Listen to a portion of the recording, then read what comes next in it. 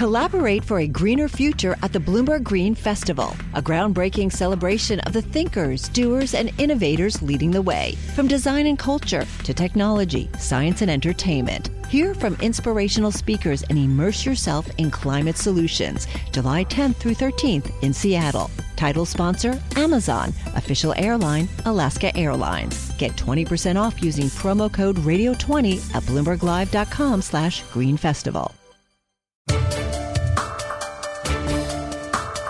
Welcome to the Bloomberg Law Podcast. I'm June Grosso. Every day we bring you insight and analysis into the most important legal news of the day. You can find more episodes of the Bloomberg Law Podcast on Apple Podcasts, SoundCloud, and on Bloomberg.com/podcasts. Billions of dollars are at stake in New York's case against ExxonMobil over its climate change disclosures.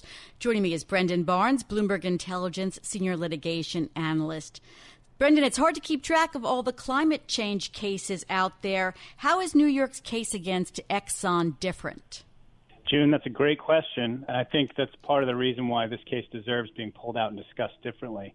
So a lot of the other cases we've talked about in the past are related to various states of damage or allegations of erosion to coastal areas where you're talking about actual property impacts. Whereas here, New York's really pinning their climate change arguments onto shareholder fraud as the main thrust of the case against Exxon here. So what's the core of the claim? Well, it really revolves around sort of the unique idea that Exxon used a proxy cost in its calculations and its reporting to the public for what the cost of GHG or greenhouse gas emission regulations would be in the future. So down the line, when they're assessing these different individual projects, how much was the cost of GHG regulations going to actually impact whether those projects will be worthwhile? Has this approach been tried before? It has. Actually, back in 2017, Peabody Energy, which, if you recall, was a pretty big coal producer, was sued sort of under the same idea, or investigated, then sued, but reached a very quick settlement with New York. And the result wasn't actually any financial damages, but it was they had to change their climate disclosures, and there were some tweaks to how they did that. And that's sort of the same set of allegations that are being used here. So Exxon has been battling this case in New York and Massachusetts, the allegations here. I would say furiously would be a word to use. Is it likely to settle?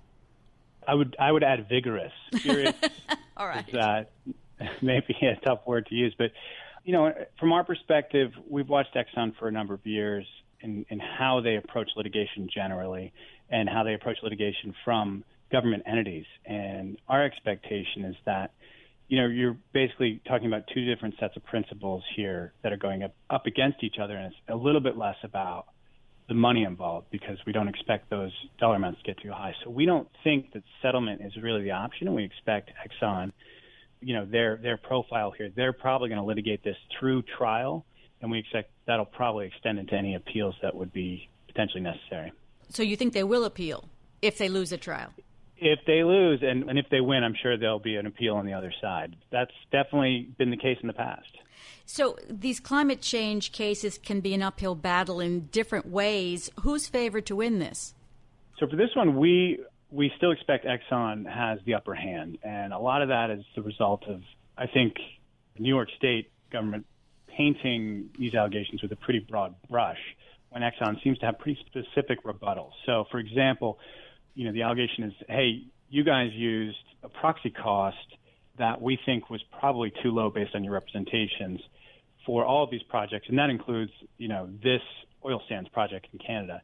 And Exxon says, no, wait a second, look, if you look at it on an individual basis, we actually used a proxy cost that's the statutory proxy cost, and we didn't use anything above that or below that. And so I have a feeling once we get past this nascent stage, we're going to see a lot more of that specific rebuttal.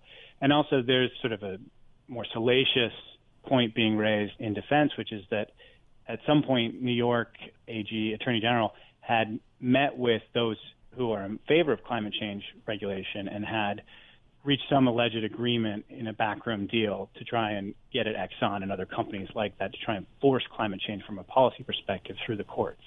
Collaborate for a greener future at the Bloomberg Green Festival, a groundbreaking celebration of the thinkers, doers, and innovators leading the way. From design and culture to technology, science, and entertainment. Hear from inspirational speakers and immerse yourself in climate solutions. July 10th through 13th in Seattle. Title sponsor, Amazon. Official airline, Alaska Airlines. Get 20% off using promo code radio20 at BloombergLive.com/Green Festival. I was going to use the word sexy, that, this suit doesn't seem as sexy, you might say, as some of the other climate change lawsuits because it's narrowed in the way that it is. Well, that's right. And I think, New York's not new at this game, right? They have a very powerful statute they're using, the Martin Act, to kind of lever this. And they've used that in a number of different cases in different ways. It's a very broad-based approach to trying to enforce shareholder rights and make sure that financial disclosures are appropriate when necessary. Prosecutors love the Martin Act. Now, what about Massachusetts? Because the AG in Massachusetts was also pursuing this against Exxon. Same fight, different state, right? And so part of this is the allegation that in Exxon's defense that, there was some sort of collusion between Healy of Massachusetts and Schneiderman in New York. And they're just in a different stage because Exxon's still beating up on, or trying to, the subpoena that Massachusetts had filed. And so this has been progressing across a number of years. That started with the investigations where subpoenas had been issued for 40-plus years of documents internal to Exxon related to their climate change research and things like these disclosures related to proxies. Was Exxon ever able to prove that it was politics involved? I remember when it was in a New York court, there were a lot of allegations that this was all pure politics. So most of that was sort of resolved only on a procedural basis at the time, and that's actually part of Exxon's affirmative defenses here, is that some of their rights are being impinged upon and there's prosecutorial bias involved. And so, even though we're at a very early stage right now, what's interesting is there are motions flying back and forth on the discovery side to try and stop Exxon from pushing these affirmative defenses and their rights to information backing those defenses through discovery, like depositions of some of the attorneys or documents related to, decision-making that was involved there, which is typically very hard to get. So this, even though we wouldn't think of this as normally as a very important stage for the purpose of forecasting what's going to happen at the end, this could be material to whether Exxon can turn the rhetoric of this case from, hey, Exxon's proxy costs were X, to, well, maybe there's an element of, as you said, politics involved in this. And that I think would change the tenor and potentially, maybe change the levers for settlement. It sounds like a difficult case to make, though. So if the case is decided against Exxon, what is the potential liability? So, there are a lot of numbers thrown around in the initial complaint by the state of New York. They're looking for things like disgorgement of profits or some damages related to inflation of the share price because they were picking these projects that actually are at higher risk because of various climate change regulations going into effect and increasing costs.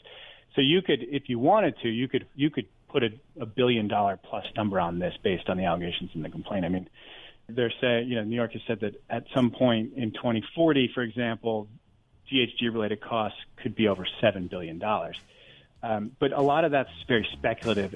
Thanks. That's Brandon Barnes, Bloomberg Intelligence Senior Litigation Analyst. Thanks for listening to the Bloomberg Law Podcast. You can subscribe and listen to the show on Apple Podcasts, SoundCloud, and on Bloomberg.com/podcast. I'm June Grosso. This is Bloomberg.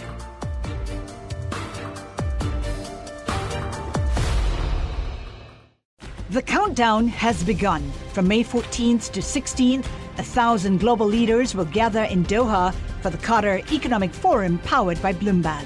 Join heads of state, influential ministers, and leading CEOs to make new connections, gain unique insights, and uncover valuable opportunities in one of the world's most rapidly rising regions. Request your invite for this exclusive event at QatarEconomicForum.com.